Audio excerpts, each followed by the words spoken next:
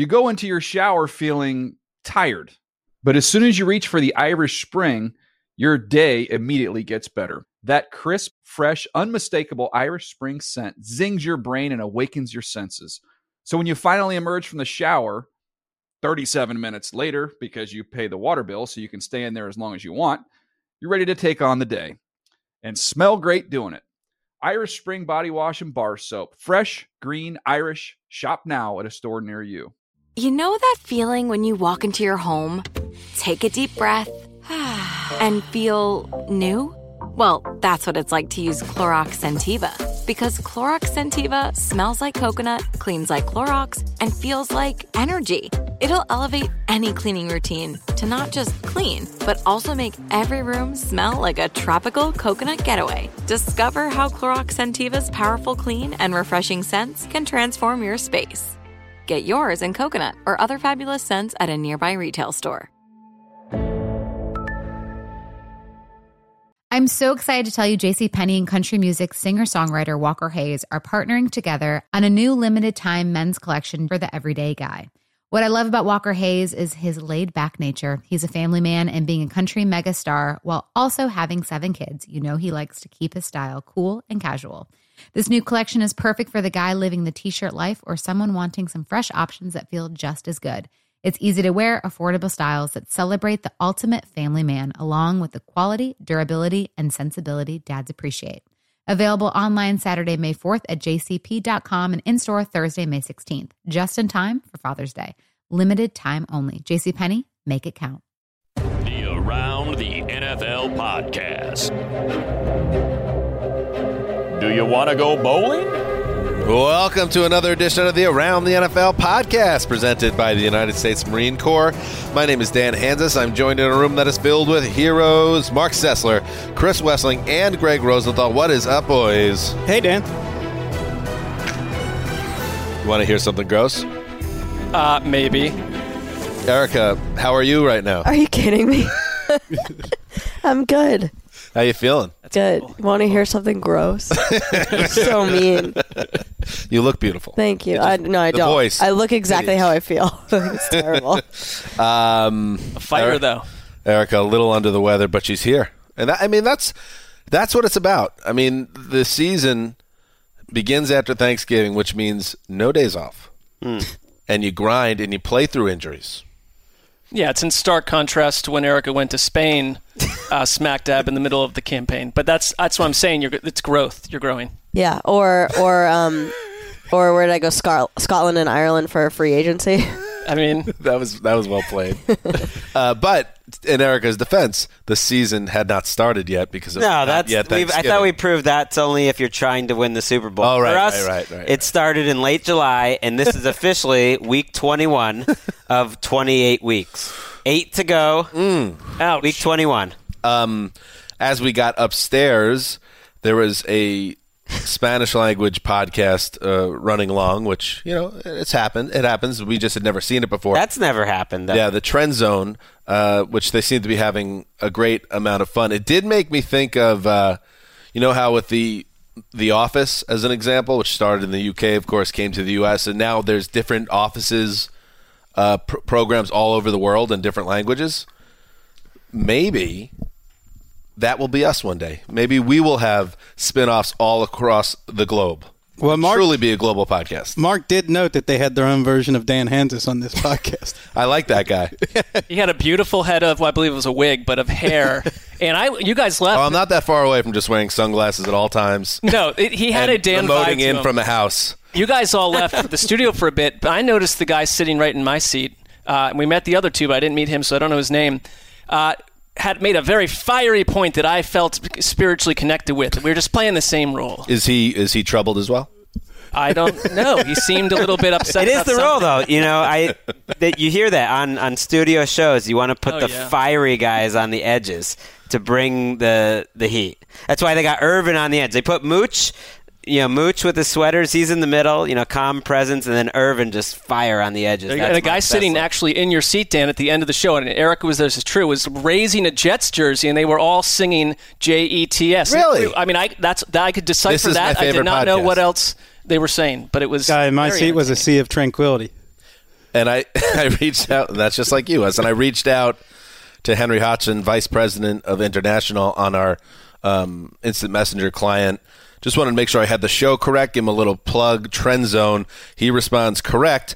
Be nice to them, please. Not another international hating bit. Right.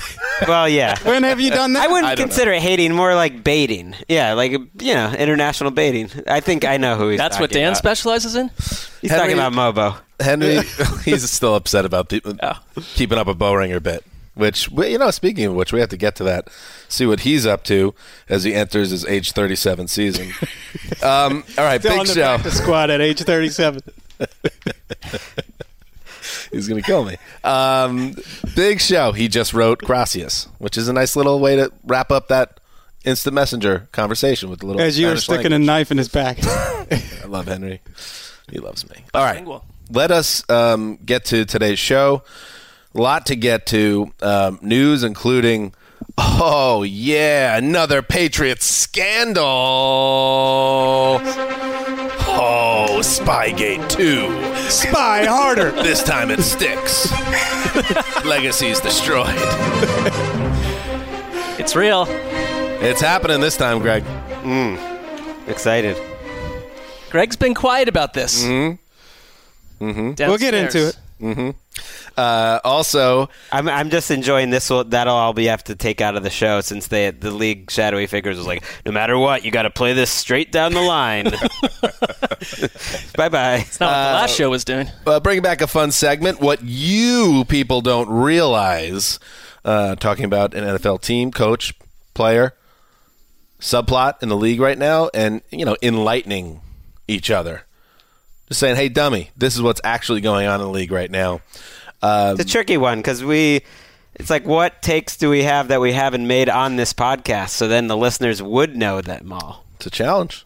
And They would have to erupt since Sunday. That's why we're professionals, Greg. Thursday night football preview. I'm a little worried about this one. The Jets traveling to Baltimore to face the Ravens. What's story about? No expectations, at least. The only thing I got going for me is that Lamar Jackson is a little banged up and maybe won't be as dynamic as usual. But before we get to that, there was one last game in Week 14, and it was another New York team, and they went to Philadelphia looking to put a stake through the heart of the Eagles. Wentz to the end zone, wide open. They did it. Zach Ertz. Eat that W, Philly.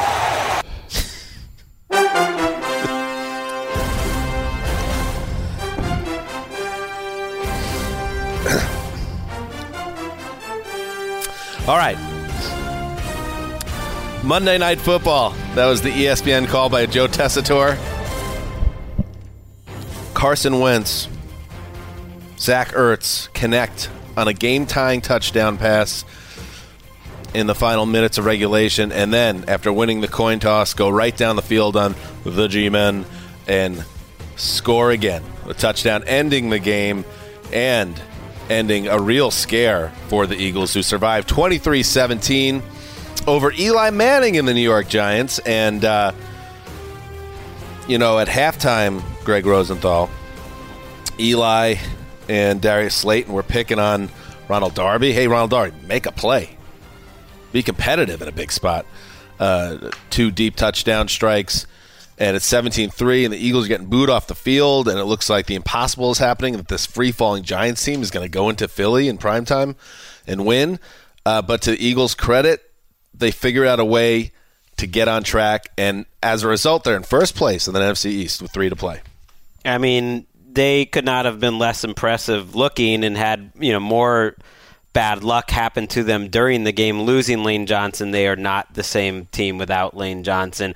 Losing Alshon Jeffrey, who Mike Garafolo now reports is out for the season, playing with one real wide receiver, but also Josh Perkins, who's basically a wide receiver throughout the game. It really felt like there was no way that they could catch up and score 17 points in this game. But when the Giants offense goes 3 and out 6 straight times, has, I think, in I know they did score on 3 possessions, but they went 4 plays or less on every other possession. It kept giving the Eagles a chance to make a couple plays, and I think I'll remember this as the game we all learned a little bit about Boston Scott. I like that. An ugly, bad football game that had a little something at the end. It was so ridiculous. By the end, I sort of enjoyed it. Did Boston Scott's play lead you to believe, as it did me, that the Eagles have trouble evaluating their own talent? That this guy sat on the bench all year, just like Greg Ward sat on the bench behind Mac Hollins all year? No, because, Miles Sanders hasn't been a problem. They're playing Jay Ajayi last week, who can't run. That's fair.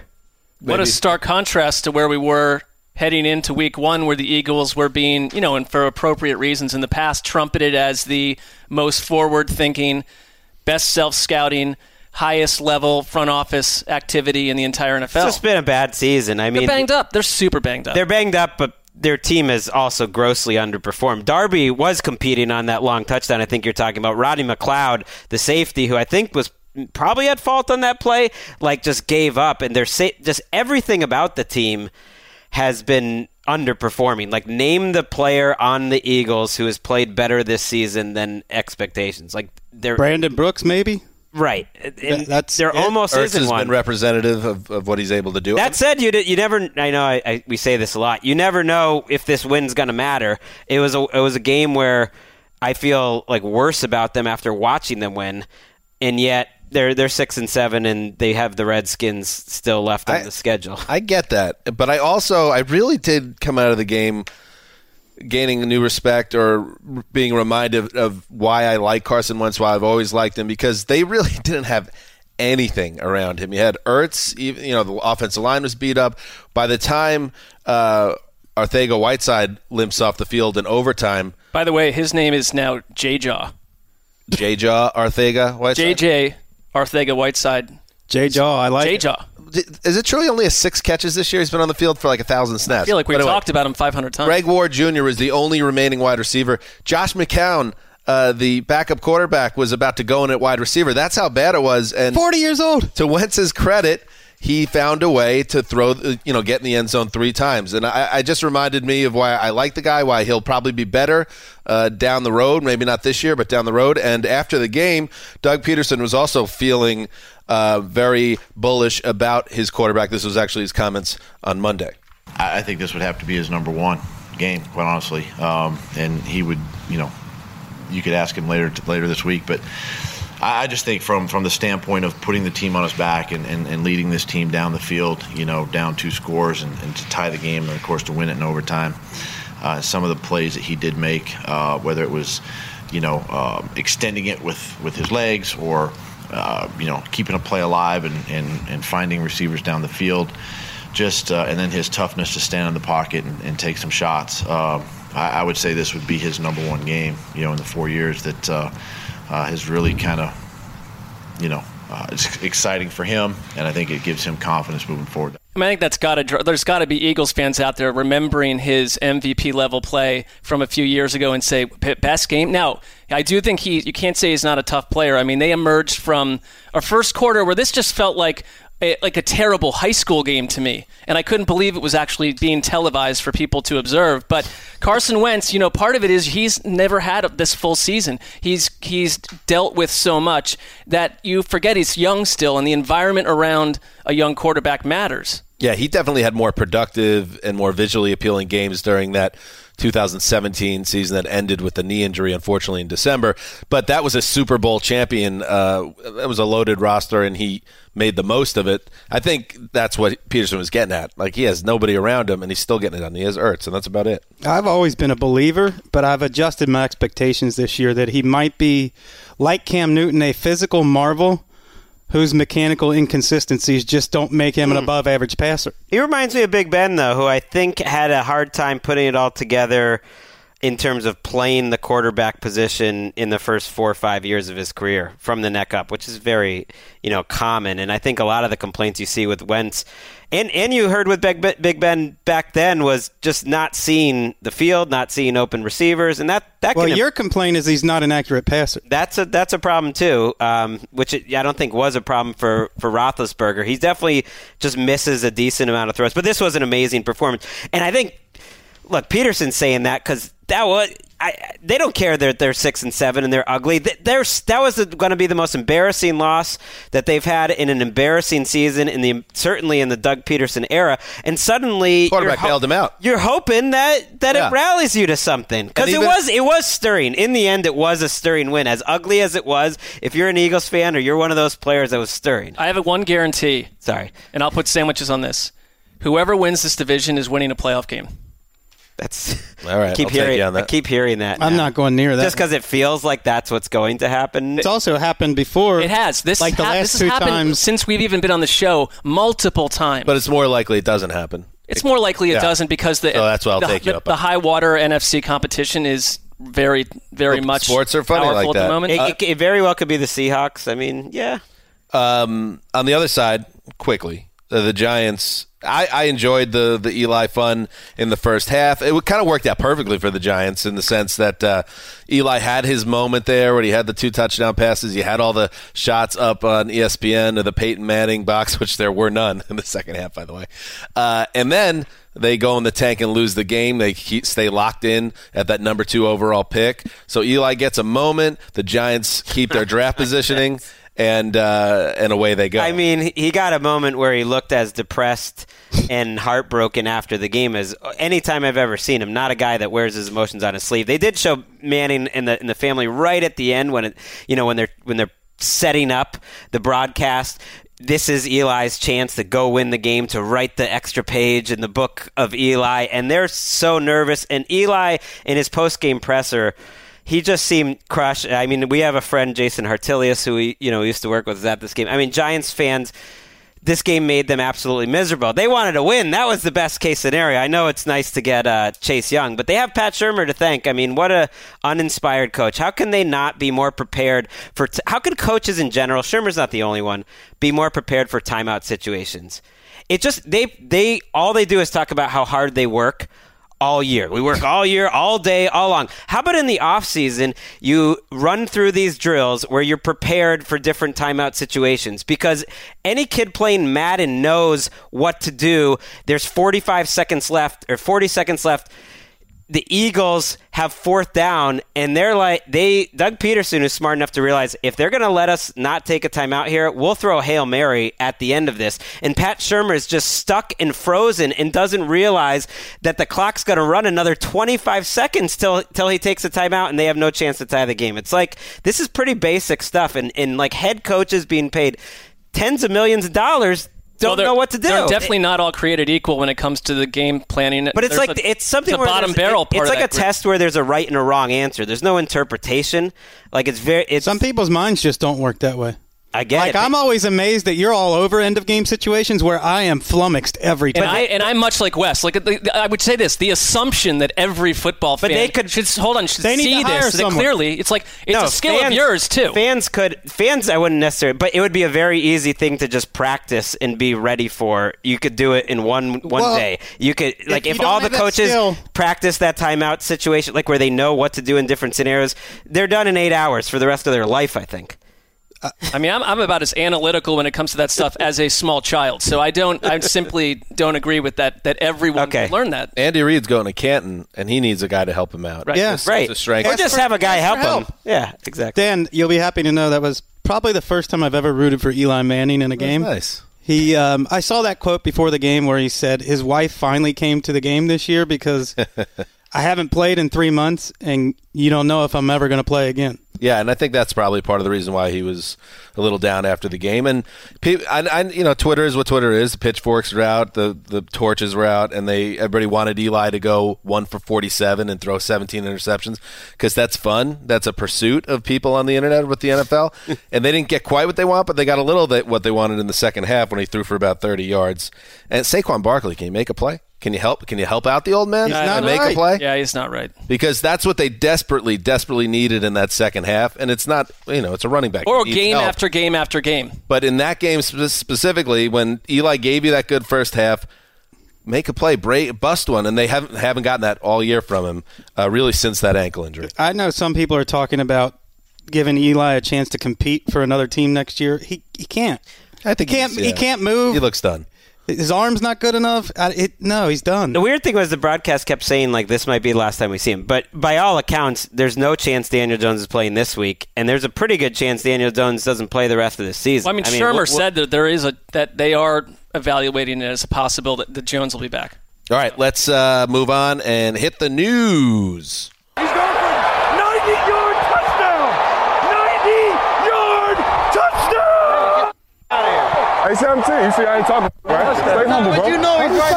Stay humble, cuz. Say 90 yards. I can be excited. Yeah, but don't do that by my ear. Don't do it by my ear. Now. I will do it by my ear. I will do it by my ear. No. Hey, that's what I do. 1-7. That's what I do. I heard that you after the game. 17, just keep talking. The greatest on-field soundbite of Week 14, maybe the year. Yannick Ngakoue of the Jaguars gets to Phillip Rivers a moment too late. Rivers completes the 90-yard touchdown pass. Ngakoue helps him up, and then Rivers just starts shouting, 90-yard touchdown, 90-yard touchdown. Ngakoue did not like that. A fun little interaction. It's so funny, too. That's Phillip Rivers being a bad boy, and it's still wildly wholesome. But also, Wes, you had a good point on this. It's absolutely lousy sportsmanship. It's just lousy. The guy helped you up. You're a jerk. He's in the heat of the moment, so I'll give Rivers that. But I was struck by the fact that this lineman helped you up, and then you started shouting in his ear hole. It's hilarious, though. I mean, every time you've ever played sports, there's one person who talks way too much trash, and they usually it is annoying. It's not funny. But it's annoying. But they love the game. You can tell he's just so excited. Like defensive players just think Phillip Rivers is a crazy man, and he is. I like it. I like it. He's the dad in the knee braces and Larry Bird jersey at the Y. Yeah, right. He just loves the game. He gets a little too amped up. But that guy's not talking trash. But he gets emotional and he will talk. Right, he's too intense. That's Rivers. Honey Badger tweeted out basically saying this happens with Phillip Rivers, and most defensive players would not take offense because of who Phillip Rivers is. Right. I would have say where he was a week before too had a lot to do with this. Had Ngakoue not helped him up, by all means, talk all the trash you want. I look at it as like, or if the hit was a little late. Right. We talk about heeding the call. I feel like Phillip Rivers heeds the call. He doesn't know if that's his last long touchdown pass ever. He's got to enjoy it. You got to heed the right call, not any call. Longest of his career, too. All right, enough of this nonsense because we have some breaking news, like real heavy stuff that changes the complexion of the world we live in. Spygate 2. Yeah. Spy harder. Spy harder. The collapse of the Patriot dynasty. Woo-wee. Spygate 2. Let's go through it. Bengals coach Zach Taylor said Monday that the NFL is investigating if the Patriots had a videographer film the Bengals sideline from the Cleveland press box during Sunday's game. The Pats, of course, are playing Cincinnati this upcoming week. Taylor had no comment to follow-up questions on the matter. Rap Sheet reported via source informed the Patriots situation that New England reached out to the Browns for a credential. Who's the Browns and Bengals this week, for a credential for a videographer to shoot behind-the-scenes footage on an advanced scout as part of their Do Your Jobs video series. The Pats followed with a statement on Monday night confirming that the organization's video crew, independent of the football operation, did film the field while the press box, Greg's dying, during the Browns-Bengals game. Belichick, who's the head of this organization, it's Robert Kraft and it's Billy Boy. Belichick goes on the radio and people have questions for him, and this is what Belichick had to say. Well, the fact that you're telling us that, and we're also hearing that from other people who claim exactly what you just said, that it was for another TV show, and yet it's being presented. We've been watching it all afternoon on ESPN and elsewhere, that, this was videotaping the signals on the sideline. I mean, we're going back 10 years, Bill. It's all over again. Yeah. Well, no. That's again, from a football standpoint, we absolutely know what the rules are, and we are 100% in compliance, to the best of my knowledge, of every single rule that we're responsible for. Greg, answer to it. That's where we'll start. I have nothing to answer to. I got a few things. Wes. This immediately... I can't wait to find out where Wes comes down on this one. Absolutely. I might surprise you on this one. This immediately called to mind Shaq and Handsome Hank's debate a couple of weeks ago about the difference between irony and coincidence, because this qualifies as both irony and coincidence. It's coincidence that the Patriots find themselves embroiled in another Spygate controversy. It's irony because what you see on the surface is not what's actually going on.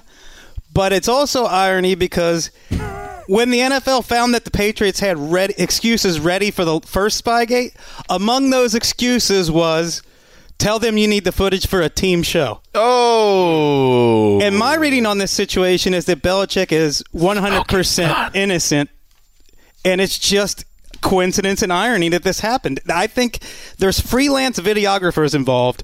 I think if you work in a big corporation or a big building like ours, you know that what's going on the second floor for a TV show has absolutely nothing to do with what's going on in other parts of the building. And that's my reading on the situation. This is just an unfortunate coincidence. I thought you were down the pail, Wes. I thought you were going to say it was ironic because it was the Bengals. It was ironic because there's no coach or figure, I would say, in NFL history that Bill Belichick reveres more than Paul Brown. And there is no coach in NFL history, really that era, where there was such paranoia about Paul Brown, about a few different, coaches. George Allen would certainly be in that mix. Al Davis, where they all always thought they were spying on each other. They always all thought that they were trying to get extra edges by doing little thing, and nothing was ever proven. But Paul Brown, especially, who modernized the NFL and eventually owned the Browns. He was kind of a guy that people had their suspicions about. So I thought that's where you're going with the irony. In case you're just joining us. Spygate 2, Return of the Gate, the Patriots under siege, a dynasty in shambles, and we're speaking right now with Patriots PR flack Greg Rosenthal, who says he has too much respect, Bill Belichick, to ever cheat on the Bengals. Go on, Greg. No, I would never say that. I don't have You'd have to be insanely stupid and reckless to be the Patriots and try to videotape. By the way, to be honest, I agree with you on this. Hold on. But you reap what you sow. Here's one thing that bothers me. That. When according to Paul Denner Jr., The Athletic, right, the report that came out this morning, this is where I get caught up a little bit. And I'm not trying to spin it somewhere evil or anything either. Real quick, Mark Maskey of the Washington Post reported before we came up here that severe sanctions are unlikely for the Patriots from where we stand right now. But Ian said the league is inclined to believe the Patriots' intentions on the videotaping. That doesn't mean there won't be a penalty. We'll see where we are 24 hours from now. But in that report by Paul Denner, if I want to see the footage of over the shoulder of Show the scout. Show us the footage. The scout. Well, they looked at it according to these sources. That it's not some sort of flighty documentary where you're looking at the advanced scout typing and doing his work. They did that earlier, apparently. Right. What it is, there are people, according to sources in this report, who have viewed the tape. It shows about 8 minutes of footage focusing on recording the Bengals sideline. It's a direct view of the sideline as players run on and off the field and coaches make signals for plays. Does that sound like a playful, do-your-job documentary about a advanced scout where you would want to have him in the picture? You'd want close-ups of him. How does he do his job? Why is there 8? If it was 18 seconds, that's different. 8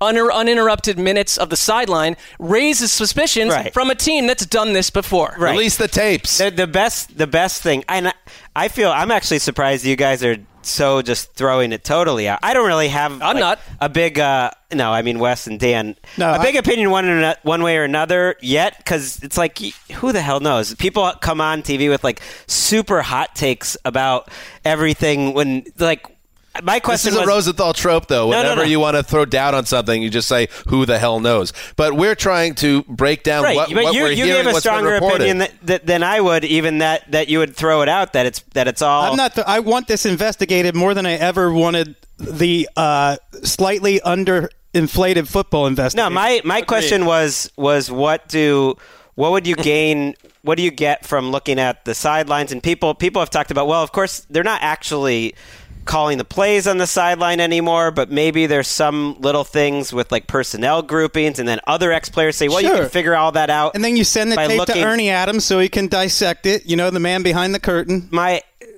thought was more at the other end, like I don't know, isn't this stuff, it's tiring, like just because I grew up in Massachusetts, I don't know, I don't have any like connection to like wanting to defend anything the Patriots do in general. But tiring as in if something's been wrong, we're too tired to look into it? No, not that. I think more like look into it. No, more like when stories come up like this, it's like, okay, we got to take sides. Like if you're inclined to believe in conspiracies, then there's that side. And then if you're a Patriots fan, you have to have your talking points. And you don't have to. I definitely don't. My problem is that's I don't have those. That feels to me like it's a little dismissive of people caring. Or all I'm saying, I think Wes is too, is what I'm reading, what they've put out, and we're still learning. It, to me, sparks the concept of wanting to investigate further. I don't have a hot take about it. The thing they have working for them, I would say, the Patriots, is just, I guess, like the defense of, like, if we were that stupid, why would we do it literally in the seat in front of a Bengals too employee? brazen for it to be that feels weird. A seat in front of the Bengals employee. And then also, if you remember well, with Spygate and with the Deflategate, the messaging was a little delayed. It wasn't as clear. It wasn't as we're going to give you all the evidence in the world. Whereas this one, they came out swinging immediately, as at least giving the response that you would hope or expect someone that actually didn't do anything wrong to make, which is they came out hard right away. Belichick talked. They released a huge statement. They gave the tape right away to the NFL or whatever, and they said it's in their hands. So that's on their side. I don't know though. I wouldn't put who the hell knows. I wouldn't put it past. I would categorize it as a destabilizing 48 hours for the Patriots. It would also be like, the Patriots really need a rallying cry once again? Right. They will try to use this, I'm sure. Yeah, my thing is more like, I don't know. It's just in the scheme of things, am I going to keep getting worked up about stuff like this emotionally, whether it's the Patriots or anything else NFL related, when, yes, we take football very seriously. Like, we love talking about the game and stuff, but like controversies like this, it's hard to like get too worked up about when we're talking about like real things going on in the world, or even real things going on in the NFL. You're minimizing it, and in the grand scheme, of course, it's not as big a deal as what's going on in the world, politics, crime, things like that. But it's still something that deserves to be looked at. And I'll say this: even if it was an innocent mistake. And that's really, again, where I kind of come down at. It's way too brazen for them to actually, I think, be attempting to do this kind of stuff again. But at the same time, for an organization that's as well run as this, to not have the awareness that if you're the Patriots, don't even do that. Somebody should be talking to that video team. Like, listen, we were involved in the biggest cheating scandal of the last 20 years in sports. Maybe we should not even go down that road. But to me, that doesn't mean that they are evil cheaters in this case. Just maybe there was I would say if I'm hiring someone inside a company to create a engaging 3 or 4 minute piece about an employee and doing their job, right? I don't understand where the technical concept is. Here's how we're going to make this engaging. We're going to film the sideline for 8 straight minutes without moving the camera. That's a question that needs to be answered. All right. When we will continue to track this story, as we must, as journalists, as the gatekeepers. I'm glad you're on the case. We're all on this. We're all on this. And Greg will run interference, as he does. I'm all about it. Spygate 2. Keep spying harder. All right. Keep spying. Let's move on. Let's move on. The NFL is planning a, quote, top-down review of officiating in the offseason. This from our own Judy Batista. The review will include examining who should be in charge of replay reviews at the officiating command center. Obviously, this has been a difficult season for the officials, and especially the enactment of the pass interference review rule, which we've kind of covered exhaustively throughout this season. Right now, the head of the whole thing, of course, is Senior Vice President of Officiating Al Riveron.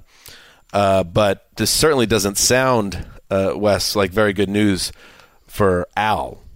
Well, this has been bungled at every step along the way, starting with the germination of the idea in the first place. And the competition committee, which I used to believe was by far the best in all of sports, is on a losing streak for a few years now. And this idea that we can change rules over the course of the season, depending on what we want emphasized that week or that month, messes with the integrity of the game and needs to stop. It's been a trend for the last couple of years, and you need to have your rules in place by week 1 and have those rules in place the entire season. I've lost some faith in what's going on with the rules in the NFL. I have, to a lesser degree, partly because I feel like no matter what happens, everyone's going to be complaining. So it hurt. It, like, I don't know what to do with that. And on some level, it just bores me. If only because there's so much we don't know about everything that goes on. Greg's not into anything. No. There's so much that goes on to every play and every player and everything else that interests me in the NFL. But I hear so much about officiating from so many smart people all the time, and it's all very similar points that it's like, I get it, but I guess I don't know what else you can do. How can you start with that call at Green Bay in week 3 with Philadelphia where it was clear and obvious, and then go 2 months not call anything, and then in week 14 hand a game to a team based on a call that wasn't as clear and obvious as some of the other ones? The Dolphins-Jets game was handed to the team. Well, I think we found out that it was going to be a problem in our summit with all of the other, on-air people, where it was so obvious when Al Riveron was pointing out which plays were clear and obvious and which ones weren't. Half the audience disagreed with him on every call. So we knew then. So I get that in their mind, Wes, obviously they're not trying to confuse people. Like they think it is clear and obvious, and other people don't. No. You're covering for them. They have I'm saying they were back in July. The definition was not obvious. They changed the emphasis during the season, and you know this because all of the talking head referees on all the TV shows in week 13 came out with talking points saying, "Hey, this is changing now." Every single one of them 3 weeks on the first time they threw to those analysts. But here's the thing: I think at least can we, for the most, I would say it's better right now. They've corrected about, I can think of 6 or 7 very obvious calls, and then there's been a couple where it seems I side with Greg on the. I just don't know how you fix it. Where it's the 100th year of the NFL, and you go back 80 years. People didn't like officials then. You could shout at them, but the officials had authority because there were no other eyes. There was no technology has turned this into a total debacle because we can see much better than the officials. We have 80 angles, and they have been stripped of their on-field authority. The problem here is that Al Riveron, is saying, he's coming out telling a pool reporter on Sunday, it is not being applied any differently than it was at the beginning of the year. That's just not true. And then here's some data right here, and this is from Andrew Siciliano and the NFL Now team. From weeks 1 to 10 out of 65 PI challenges were reversed, 15.4%. From weeks 11 through 14, it's been 10 out of 22, 45.4%. There has been a change. Now, it's a small sample size. And there's been more of those where they call in and change it on their own. And that's happened. And here's the thing, and you brought up the Jets-Dolphins, Wes.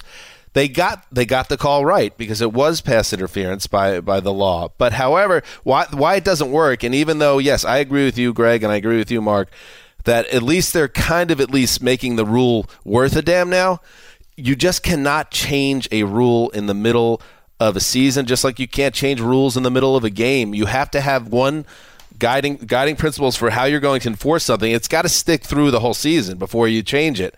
Didn't we see something very similar last season when it came to roughing the passer? All the stuff that was going on with Clay Matthews, and all of a sudden that kind of dried up. They have to get out of this habit, and maybe it is a top-down review. And with the helmet, leading with the helmet. Remember, we spent a whole offseason talking about the leading with the helmet rule. They're like, how can running backs even survive in today's NFL? It was like Michael Robinson and Maurice Jones-Drew standing up for the rights of running back. I think they've called that penalty 4 times in the 3 years since. It's like never happened. It was a Browns running back. They named it after him. Who was it? It was when you can't put your head down. I don't feel like they had a running back before Nick Chubb showed up. So Peyton Hillis? Not Hillis. Oh, well, doesn't matter. All right. I'm kind of half paying attention during those summits, so that might be the reason I can't come up with the name. All right, let's move on and deal with the lighter side of sports. Lost seasons, bad things happen to teams, and stupid stories pop up around bad teams at the end of seasons. Le'Veon Bell, he came down with a flu bug last week, and usually when a player gets sick and you hear about it, heading into the weekend of the game, he ends up suiting up. But when it comes to this Jets team and this Jets season, Bell actually gets shut down. He's not playing, okay? The Jets win without him. In fact, Billy Powell sets the team high for rushing yardage in a game with 74 yards. So that tells you a lot about Le'Veon Bell's season with the Jets. Anyway, Saturday night, while the Jets were at a hotel prepping for the Dolphins, Bell was spotted at a New Jersey bowling alley hours after the Jets had ruled him out of the Week 14 game with the illness. Now, here the setup to this is that you kind of knew when they come to Adam Gase today what he's going to say, which is, well, he wasn't supposed to be with the team, because he was contagious, and we've heard about the flu bug going around the NFL the last couple of weeks. However, it's obviously not a great look, and here is what Adam Gase had to say about Le'Veon Bell. Yeah, that wasn't his fault that we said that he was still contagious. I mean, that's what the doctors told him. I'd rather him not be at home, just getting better. So you won't discipline him or anything? Discipline him for it. I can't tell him this. You have to stay in your house. Oh my gosh, Gase seems so miserable. Well, maybe this breaking news will cheer him up. Le'Veon Bell has revealed he bowled a 251 on Saturday night. His best score ever. He had the flu game. He can fight through injury. Career high. He also said doctors told him to get out of the house and get moving, which feels like a convenient excuse. I'm really upset that he's just throwing the Jets' money away and disrespecting them. Jerome like Bettis versus Lev Bell in a bowling contest. What do you mean? It's the best thing he's done all year in an athletic pursuit. I'm proud of him. I mean, he skips the game. What kind of teammate is that anyways? Are you trying to get even for the Patriots stuff? No, this is a bigger story. More like a New York impression of like a New York sports talk show host. Who's more likely to be a Jet in 2020, Lev Bell or Adam Gase? Wow. That's a tight horse race. I think I would say Adam Gase, only because we know he has, or we've heard that he has ownership support, whereas the head coach never wanted Le'Veon Bell in the first place, and now he's delivered a season where he's done almost nothing. I imagine the Jets. He bowled at 251. Yeah, well, other than the 251, which is very good. I mean, Adam Gase has some history of taking what should be good running backs and minimizing their abilities. I don't think that it's all on Lev Bell. They have a terrible offensive line. He hates running backs. Well, come get him. Come get Lev Bell. I mean, he was up. Any teams out there? He was floated. You'll get the guy that was on the Steelers, if that's indeed true. Right. Charlie Castro, second round pick. Go ahead. Said Billy Powell is, they're better off with Billy Powell because Billy Powell just goes for it, and Bell's style doesn't necessarily work with such a bad offensive line. His contract makes him essentially impossible to cut. Although it would have to be a trade. Actually, they could just do it because Bortles they could cut. just eat it if they want, but it just is ridiculously stupid. They won't eat it, though, because as bad as he has been this year, you could point to reasons why it hasn't worked out. And also, this is the first instance where he's kind of been painted or looked poor as a teammate. He's been a pretty good soldier overall, but I think they'll move him in a trade, and they might not get a lot of value back, but they'll get the money off the books, and a team will think they can get the old Lev Bell back. This GM also had nothing to do with that signing. I will say bowling is about as overrated of an activity as you can find in America. I think it's one of the great underrated parlor games. Well, but you hate all parlor games. No, Name a parlor game you like. I love bowling. I like bowling more than other parlor games. I just think it's overrated as like overrated by who? Remember the Super Bowl Raiders. when Anyone can play it. Remember the Super Bowl we all went bowling and the old Zeuser bowled like a 53 on his first try, so he was over in the next lane practicing while we were all Forgot about that. That was New York. Yes. Lev Bell, by the way. The oil wasn't right on that lane. He's guaranteed $13 million next year. No one's trading for him unless the Jets offered to pay like half that money, which doesn't even feel like worth a Brock it. Osweiler. Just bring him back. He's fine. He's not their biggest problem. Teams he generated interest at the trade deadline. All right, I'll put a sandwich out there that he's not on the Jets next year. Anybody? I'll take you just for the sake of it, but the sport. I kind of I'll think take you're it. right, Sure. though, yeah. Throw it on I like that parlay. Throw it on the board. I think there's a better This is a chance. good parlay. I think there's a better chance Gase is gone. That one's still on my radar. They tried so unhappy. Well, if Matt Rule, didn't they want to hire Matt Rule, the Baylor coach, and he basically said no? Well, no, they wouldn't allow him to hire his right. own staff, which is ridiculous. Right. Okay. Because he didn't have experience, so they hired. Anyway, what is your best bowling score ever? Ooh, I'd say about 190. I lost to. I'm not saying this as this is true. I lost to a child once when I was an adult, and I am not a good bowler. That may have something to do with triple digits. I think I got 193 like one time, but it never got anywhere near that usually. My high is right around to 170, and it's a great disappointment because Keith Hansis averages about a 186. My dad averaged about 170 something. Yeah, and I believe I let him down. Now I've always told my dad. I said, Dad, you could have helped me. You taught me so many things in life about how to be a man, how to be a ball player, how to treat people, how to treat family, but you never taught me how to bowl. And I've always held that against Pop. I mean, and he knows that. Wow. And it's not too late, Dad. Held against. Dad's coming for Christmas this year, and maybe we I was gonna say that's a game that you can play your whole life. I mean, it's not too late. Yeah. You're just in your prime now. Right, exactly. It is a bit on you to practice some. Also, right. In his defense, it does kind of feel like one of those sports you can. Just figure it out. I guess I never really practiced it. Well, that's a fact. I have faith Throw in it. you. Although I guess the whole spin and all that stuff. Make it you a gotta goal learn for your how to do it. 40s. Yeah, become a bowler. Actually, Become a bowler. Good 40s. me and my buddy Bob have talked about bowling. There's some good Maybe alleys it's around time. here. Hang up the spikes and put on the old bowling shoes. Put on the clown shoes. It's a big LA sport. All right, let's move on. Oh, let's head to the Kicker Club. Oh, yes. Yeah, I need some good news after that Lev Bell drama. The good news is somebody lost his job? Yeah, baby. Brett Maher is out as the Cowboys kicker, and when somebody's out, somebody's got to come in, and guess who's coming in? Kai Forbath, baby. It's a good day for the Cowboys. To save the Cowboys season. This is exactly the situation I wanted. I hated the New England The Patriots. Cowboys, is that what you said? Yeah, we're the Cowboys. Dallas Cowboys. This is a new fan club. Yeah, it's a fan club. Let's go over it again. We have the Cowboys, the Blauhards. Blauhard's struggling right now. The Bohemians. Doing well. The Lions star. We missing anyone? You still running that Minshew club? The Minshewians. The Minshewians? I mean, yes, the that's Minshewians. I didn't know it was Minshewians. I would say of everyone we just mentioned, that's the fan club that has the best shot of thriving a year from now. I've just heard the numbers are down recently. It also sounds like have some fair weather fans in there. Like a 15th century cult. It's versatile. Anyway, good spot for Kai here because he joins a first-place team, a team that's on TV all the time that people are going to pay attention to, that he has a chance to really get his career back on track. Or you could view it as a ship that's suddenly been turned on fire in the middle of the water and maybe sunk 3 weeks from now, and he could be gone in a week. And isn't that the life of a kicker in general? It is. I mean, it's a great opportunity. Indoors. That's what I'm saying. Big spots, Playing for a team that laid down like dogs in their last game. In other kicker news, Adam Vinatieri is undergoing season-ending knee surgery, ending his disappointing and ugly 24th NFL season with the Colts. He came out today, I believe, and said he wished he would have got the surgery before the season. And you know what that means? He ain't ready to quit.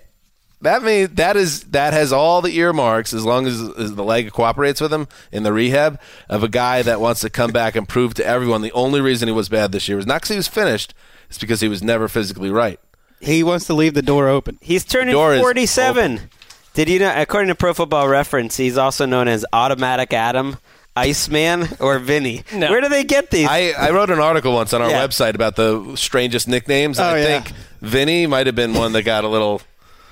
Who's ever called him Automatic Adam? No one's ever called him any of those things. Hey, if Peyton Manning can wait till the last year of his career to be called the sheriff and it sticks, then maybe this can work. He will. I guess they're just going to rubber stamp him for the Hall of Fame. It is very strange how kicking has changed. Wait, what's this take?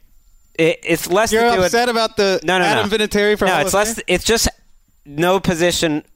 It has more obviously every position has changed, but it's no more clear because kicking's the exact same basically now as it was back then. Jan Stenerud, the only kicker in the NFL Hall of Fame, I believe. Morton Anderson went in. Okay, Morton went in too, but Jan Stenerud for a long time was the only kicker, had the exact same career field goal percentage as Brett Maher did this season for the Cowboys. That's how much kicking has changed. Like if you hit 2/3 of your kicks now, you get replaced by Kai freaking Forbath. Back then, they put you were the best kicker of all time. That's how you know sports are so much better. The athletes are so much better because anything you can track, like track and field, anything with a clock, right, or anything that's measured, people blow away the records.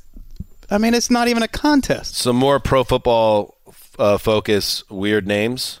Pro Football Reference, I should say. Tom Brady, the Pharaoh. No. What? Where does this feel? I think they're like leading. Go to ProReference.com. It's right there. I know, but that's... Adam Vinatieri, Automatic Adam, or Iceman. J.J. Watt, the Milkman, or J.J. SWAT. Okay, I've heard SWAT. You've heard that one? Yeah. How about... Another one for Tom Brady is Sir. What? How about Eric Berry is the Fifth Dimension? Never heard of that. How about Eric Berry's out of the league? How about what is happening? Why is Eric Berry out of the league? How about Patrick Mahomes, the musician, Fatrick, or the gunslinger? What is the Brett Favre has an autobiography or a biography called The Gunslinger. That's already taken. What is Pro Football Reference? A rather serious. I reached out to them on it. Yeah, what's the? They love it. They love it. They stated that it's sometimes something they pick up or someone mails into them and they don't vet it too hard. It's kind of like a fun little thing, but there's always something behind it. It's not made up. Mitch Trubisky, Mr. Biscuit. What? Yeah. I'll send this link out. That was a good one. Or stale biscuit. All right. Ouch. You actually picked a good Thursday night game to miss there. We talked about it on the show. Yeah. No, that was Trubisky raising back from the dead. I got Jets Ravens, so I'm not sure that I didn't. It wasn't in the world of trading assets. I'm sure Twitter by this point has Trubisky over Kirk Cousins in the rankings because the only thing that matters is what happened in the last game. I was the winner though, and so the listeners of the Throwback Podcast, they will because I took over. We talked a little Arcade Fire funeral. It was one of the most fun times I've had. You're going to have to top my post TNF recap appearance on that show. That was we discussed teenage years mixtapes. Yes, Mark Sessler anthems, and Chris Wessling's going to come in with his wife very soon. Well, maybe now she's getting. Well, you better do it real soon. Knocked her up, so now we got a problem. What? We'll see if we can get her in. She's still coming to work. I think she can do a throwback. Talk about music. I know it's tough being pregnant, though. I've seen it. I've seen my wife go through it. It's not easy being up late, sitting in an uncomfortable chair in a garage. Touche. So maybe we get her earlier, before it. You don't when you get to second term, Erica, third term. You know how it gets really rough. Well, Keisha has maintained. What are you doing? Erica, You're just digging yourself. Erica. Oh my God, Greg! Wait a minute. All right, that will not make the show. All right. Oh my God. All right. That's what's happening in the news. All right. Do we have time to do this segment? I mean, come on. We're 50 minutes into the show. Do we want to just go to the TNF preview? Really chewing the fat. How about one quick one each? All right, one quick one each. What you people don't realize. Mark's like, there's no way for me to be quick. I will try to be quick. Uh-oh, he's got pages. It's not outrageous. He's got highlighters. It's not outrageous. Do you want us to start with you or close with you? I'll go first. How about that? And get out of the way, and then you guys can decide how quick you want to be after. It's just Mark. All right. What you people, that's this topical, that's the name of this segment, right? What you little snowflake windbags don't realize is that my previous prediction about backup quarterback Jarrett Stidham winning a home playoff game for the Patriots has been altered by the spiritual impact of these new Pats videotaping issues. What you lakefront slappies don't realize is that New England's 2019 journey will end like this, with a Titanic postseason whacking it home by Mike Vrabel and the Titans. Tom Brady will throw 3 first-half picks, and the Patriots will lose by 20-plus points in front of a melting down Gillette Stadium, with Bill Belichick suspended and out of the picture. Can you pause 1 second, Mark? Have you noticed that every one of our segments turns into a wild Mark Sessler prediction now? Doesn't matter what the setup is. Well, this started as what's more likely until about 20 minutes before the show. So, all right, go on. But with Bill Belichick suspended and out of the picture, and with Josh McDaniels serving as fill-in head coach, and with Brady toiling amid whispers the team will not bring him back in 2020, for months after the loss, Brady defiantly refuses to speak to anyone inside the organization and winds up signing a 1-year monster contract with Brian Flores and the Miami Dolphins. What's more likely? I don't know. What was the what's more likely then? I'm curious. Well, I had to write it on Give the us fly. the what's more likely. Let's go that. I don't have it. I erased all that. So what's more likely? Tom Brady's on the Dolphins next year, or This is I'm telling you, a scenario that is happening. You know what, that scenario, which, now you're covered either way. Like, now you have 2 different scenarios. So if Stidham plays, if Titans, you don't get credit for Stidham now if that happens. You sure you want to do this? I do. You will get credit. He knows he will. I will get credit either way. So that's good. You're doubling your chances.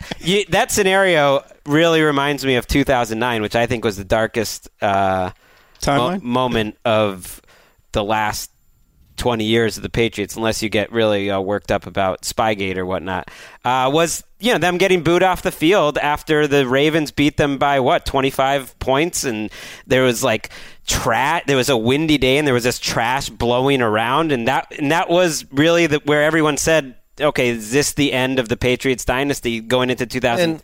And it was. Whether you believe it happened or not, I would say Tom Brady, the greatest quarterback ever, being suspended from the NFL for cheating was maybe a darker moment for the organization. As a fan, though, I like that one hurt more because you thought maybe it was over. No one thought he was the greatest quarterback of all time then. No one even would put him in that conversation.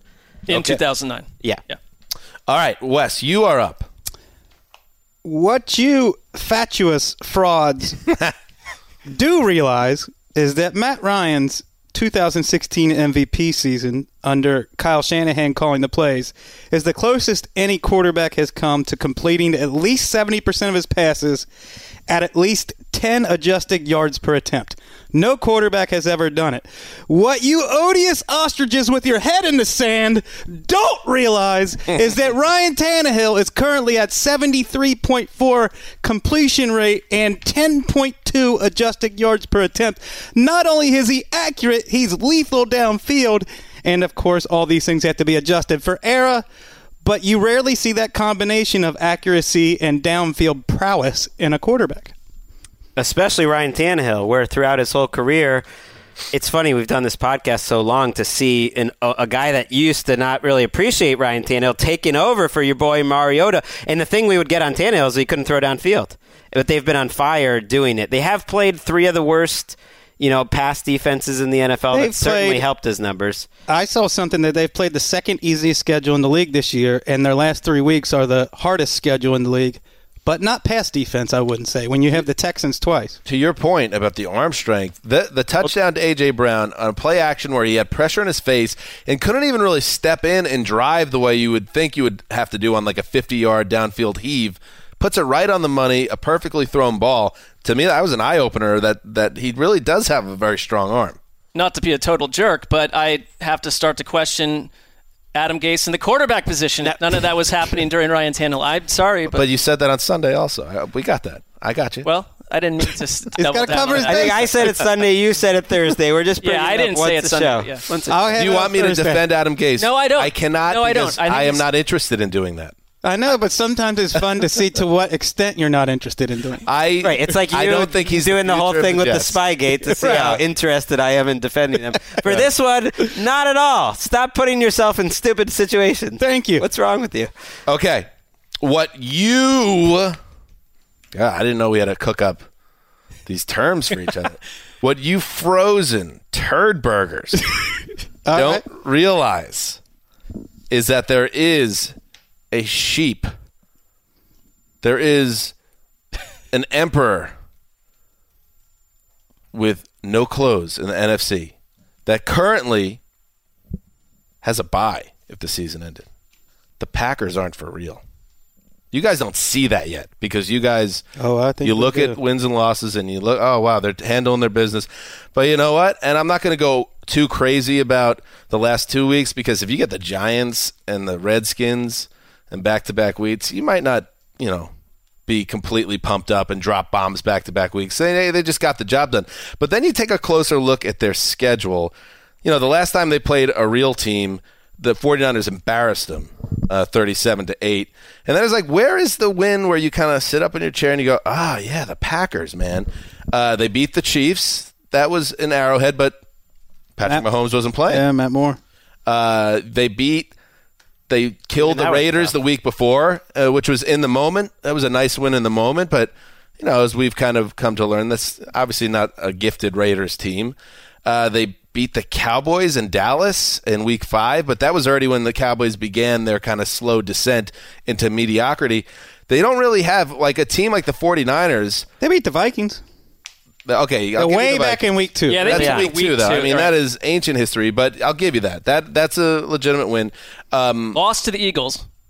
My point being is that while a team like the 49ers, to use an example, being battle-tested week after week, and you know what you got in them, if the Packers face one of these big boys in a big spot, do I think this offense is going to necessarily make the plays it needs to make? Do I think this defense should ever be trusted?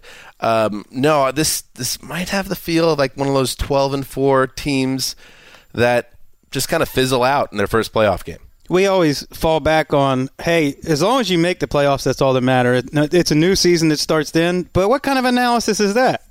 Every team has the same chance once the playoffs start? No, the Packers, I agree with you, are not that impressive. They are one of the least impressive 10-3 teams I've seen. And they sound like it. They're frustrated. Rodgers and LaFleur sounded like they lost that game. I mean, they were pretty furious, I think, with their offensive performance afterwards. I don't think it's not that everything leading up didn't matter. This team, especially that hasn't had a track record under this coach, they need to start putting it together. All right, Greg. Close it out. All right. What you imbeciles. Nice. All right. Fatuous. Did you say fatuous? I already said that. That's a buzzer. Probably fatuous. How about what you chatterboxing got a 5s and 6s right now? No. What people don't realize, the way to stop the Ravens isn't necessarily... No, what you people don't realize. What you bird-brained... There we go. Fools. Nice. Don't realize is the way to stop the Ravens isn't necessarily with a great rush defense. Who really needs a great rush defense? What you need is a great pass defense. You have two of the best pass defense in the league. Keep the Ravens under 300 yards. And I know the weather was, not great. That was a factor. Hey, newsflash, the weather might not be great in the postseason either in Baltimore. The fact that they were under 300 yards in back-to-back weeks, to me, is an interesting development. And the way that they did it so similarly, the 49ers and the Bills, by trusting a great secondary to just win one-on-one matchups and crowd the middle of the field and stuff those Mark Ingram runs for the most part and have some athletes that can make plays on the outside. Not many teams have that. It's not like you can just carbon copy the 49ers or the Bills roster, but the way that they've just absolutely, over the last 2 weeks, slowed down the Ravens' passing attack by saying, beat us one-on-one with those wide receivers. And the Ravens haven't really been able to do it, I think was eye-opening. And I look at one team in particular in the AFC, the Kansas City Chiefs, who can play pretty good pass defense and just dare you to match up one-on-one, and who knows? I think that is a tough matchup. It's also happened to be the opponent that made Lamar Jackson look the worst. And everyone, okay, that was way earlier in the season. That's fine. It was still his worst game of the season by far, and he was especially lost in that game throwing the ball. I thought the Browns did the same thing the week later. Yeah. And but if you want to look at the Bills game specifically, Marquise Brown has been in a slump, and he's not healthy. He had negative 2 yards receiving in that game, and they lost Mark Andrews early on, and their offense to me is just simply not the same without him on the field. So they were a little banged up, but the guys, to the point of their depth, if you don't have Brown, and he's not been healthy, it feels like in ages, and if something happens to Mark Andrews, they are pick-off candidates for that. I think they're one of the great regular season teams. I keep saying that, but I do think that we've seen maybe a great secondary, great pass defense like Buffalo, like Kansas City, maybe like New England, can create some problems because you don't want to be too one-dimensional if you're the Ravens. How did they lose last year? Great timing, Greg. We spin this right into TNF preview, Wow. Jets at Ravens. And my question is, I see some similarities, 2019 Ravens, 2007 Patriots, where I'm asking, did they peak too soon? That's what I was just thinking. They were a juggernaut Very hard to do for it 2 as long months. as they have. And like we saw that graphic on TV out of Lamar Jackson's last 33 drives, 24 of them had been touchdowns. There were more kneel downs than punts, and now they're winning games, just like the 2007 Patriots kind of stumbled to the finish line. I'm not even ready to go that far, but I do think to expect them to be just a juggernaut, rushing attack and offense throughout the playoffs, it's probably not going to work out that way. And they'll say, look how well our defense is playing. They can win games different types of ways, but you can't expect to get 6 touchdowns in 6 possessions in a playoff game. Yes, they came out of their Week 8 bye. They had a 3-game winning streak coming into the bye. Then they came out, dropped 37 points on the Patriots, 49 on the Bengals, 41 on Houston, 45 on the Rams. Gosh, and so that was one of the great runs. Feels like someone ripping off a Ravens Madden season in their living room. That was, morning. that was arguably the greatest November we've ever seen. Maybe the 2007 Patriots have something to say, but those are 4 games all played in November where they just absolutely dominated the league and dominated some good teams as well. Will they ever get back to that height? Maybe, maybe not. But the Jets are a good team for them to just, work on some things if they feel like they've gotten a little bit out of whack because obviously the Jets have struggled to score a lot of points. Their defense has, I believe, overperformed. They've had a nice season, but by no means are they a defense that should give Lamar Jackson and the Ravens a lot of trouble. I think one thing to watch for me, if I'm watching this from, what are we looking for? Why does this game matter? Because we all assume easy Ravens victory, as does the Desert, 2 touchdowns, in fact. Is Lamar Jackson moving well? He has this quad injury that's popped up. That is not inconsequential because he's a guy that's shown he could throw the ball this year. Ian did tweet that Lamar said he's feeling great. Now, I know that everyone says great, that, yeah. But so you got to see it. You got to see if he can make it through a whole game. Is he going to use his legs to make plays outside the pocket, which is what makes him truly special? So I think that will be the thing to watch in Thursday night, which otherwise is going to be a hard game. Even NFL Network, they've been doing those ads all season where they have the 2 fan bases barking at each other. I don't even think they did that for this game because they knew we're not going to have some fake Jets fan talking down to a Ravens fan right now. That's a good call. I haven't seen. Yeah, I think they bit much. They lost it for this game. Way to read the room. Yeah, so it just gives you a vibe of where this game should be heading. We'll find out how the Ravens handle being a mess. I do wonder if some of the downtick on offense, and now you play the 49ers and Bills, and that's in tough weather too. In Both tough weather, games, but yes. you have they lost Matt Skura, their center. Ronnie Stanley, their left tackle, has a concussion right now and is iffy, especially on a short week. And the Bills put heat on Lamar Jackson. And obviously he can shift on a dime and do crazy stuff and run for huge yardage, but they found a way to get 3 or 4 people around him and collapse the pocket and make it life tough for him. It's not if Josh Allen could hit a pass, they were beatable in that day. And it even a quarter of their punts on the season came in that game. It even took Lamar, those 3 touchdown throws were really good. Well, it was 3 because they barely punted. It's one reason why Lamar is the MVP, I think, by a decent amount right now, is even the 3 touchdowns that he threw, they were not easy plays to complete. That took a extra special effort for him to get those 3 touchdowns. They could have been held to a lot less. You know why Lamar has to be the MVP?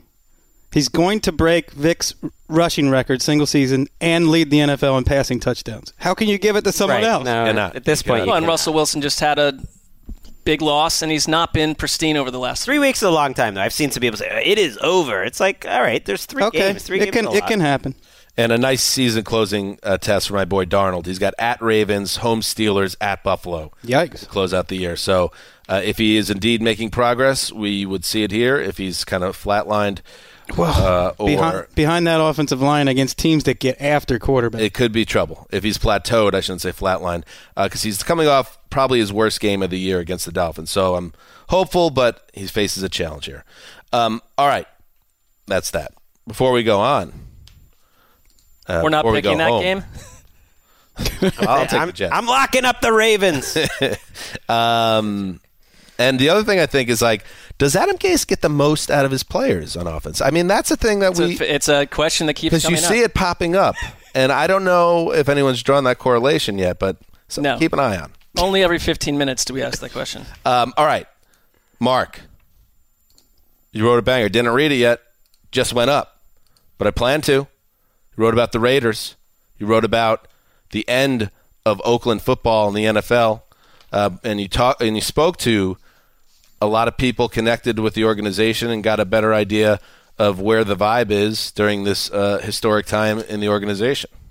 Yeah, among them, Art Shell, Tim Brown, Fred Biletnikoff, Marcel Reese, Phil Villapiano, who is like a linebacker from ages old, and you probably would recognize him from old Raiders NFL films, but was about the most interesting 13-minute conversation I've ever had with an ex-football player. He always speaks his mind. He speaks his mind. He was dropping F-bombs. I mean, he was having fun. Who was the biggest jerk that you spoke to? Had to be Amy Trask too, and she was awesome because you're getting people. She wasn't the biggest jerk. No, she was very valuable because they're coming from different angles here. For me, because when you write these things and I don't handle them well. I'm not really mentally aware, and it was really hard to do like preview shows where I'm trying to write this and do the game study and at the same time, and that probably showed. But I just got sucked into. Don't neg yourself. You always do neg yourself when we do this. But it's just because I just became all consumed for like a 48-hour period by a team that I don't think I've ever really felt the Raiders thing the way that I feel like I'm supposed to. For the drenched in lore and how much of an underdog they were starting in the AFL and toying with bankruptcy, that Ralph Wilson of the Bills had to loan money to the early Oakland Raiders operation to save essentially the entire NFL because they would have been down to 7 teams. So all these little steps along the way, and then Al Davis shows up in a way that Bill Belichick would and is seen by some who were around as one of the finest NFL coaches in history. And little things that I learned along the way sucked me into the Raiders experience and made me really fall for them hard during writing this. And it's like you don't want to become married to what you're writing about, but it was impossible to not feel bad for the fans of Oakland because I think this move has been easier, obviously, than many others, but the people in Oakland specifically who have lost the Warriors and they're now losing this team that's been, tied to their heart for so long is a tough one to swallow. And I get the Raiders travel well, and they're going to go do what they do, and they'll be fine in Vegas in a very different way. But one thing Amy Trask mentioned that I thought was true was that you go to that Coliseum, which is its story of its own, it's like 98% Raiders fans. And and if you're a Chiefs fan in a Chiefs jersey, good luck to you and your family. But Vegas is a different story. I think you're going to get a lot of different types of people making that part of 3-day weekends. And she made a point that there may be a paradigm shift. You cannot count on that percentage of silver and black loyalists in the crowd at that point. It reminds me a bit of Baltimore and their love affair with the Colts. And it was taken away from them, where the Colts players, this was at a time in the 50s where they're living next door to fans, interacting with them, see them in the bars. Raiders fans in the 70s, you might see them at a Altamont concert or something like that, dropping acid, Yep. But that same kind of thing where you feel ingrained in the community like that and just took ownership. The fans took ownership of that team. 100%. Check it out, NFL.com/...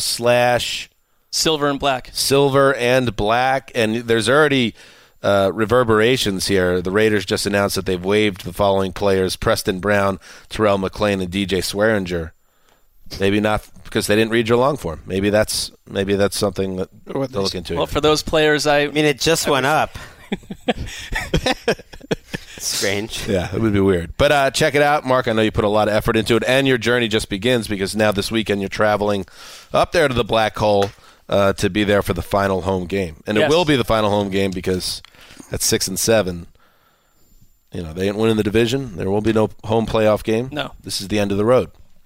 Good stuff, Mark. All right. We will be back together again on Thursday, previewing all the Week 15 games, including the game Mark will be covering, Raiders against Titans. Ooh, that's a good one, too. Jaguars. No, Raiders against Jaguars, not so good. But you'll get a W out of it. Gardner Minshew.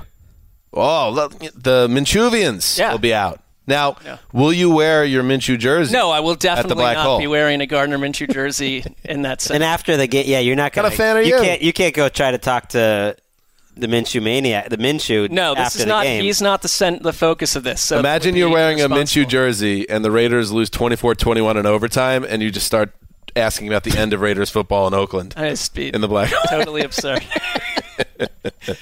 A terrible way to go about one's job. But you will be, just so everybody knows, Mark won't be here for the Sunday recap because he'll be busy working and writing and hopefully still be alive after that event. But you will be drafting on behalf of others who will be filling in for you come Sunday. And there is a specific strategy that I will be employing. All right. Sure there is. A little is. cliffhanger there by Mark Sessler. All right. Let us go. This is Dan Hanzus signing off for Quiet Storm. NFL.com/silverandblack. The mailman, nice. The old boss, and Ricky Hollywood. Hang in there, darling. Thank you. Till Thursday.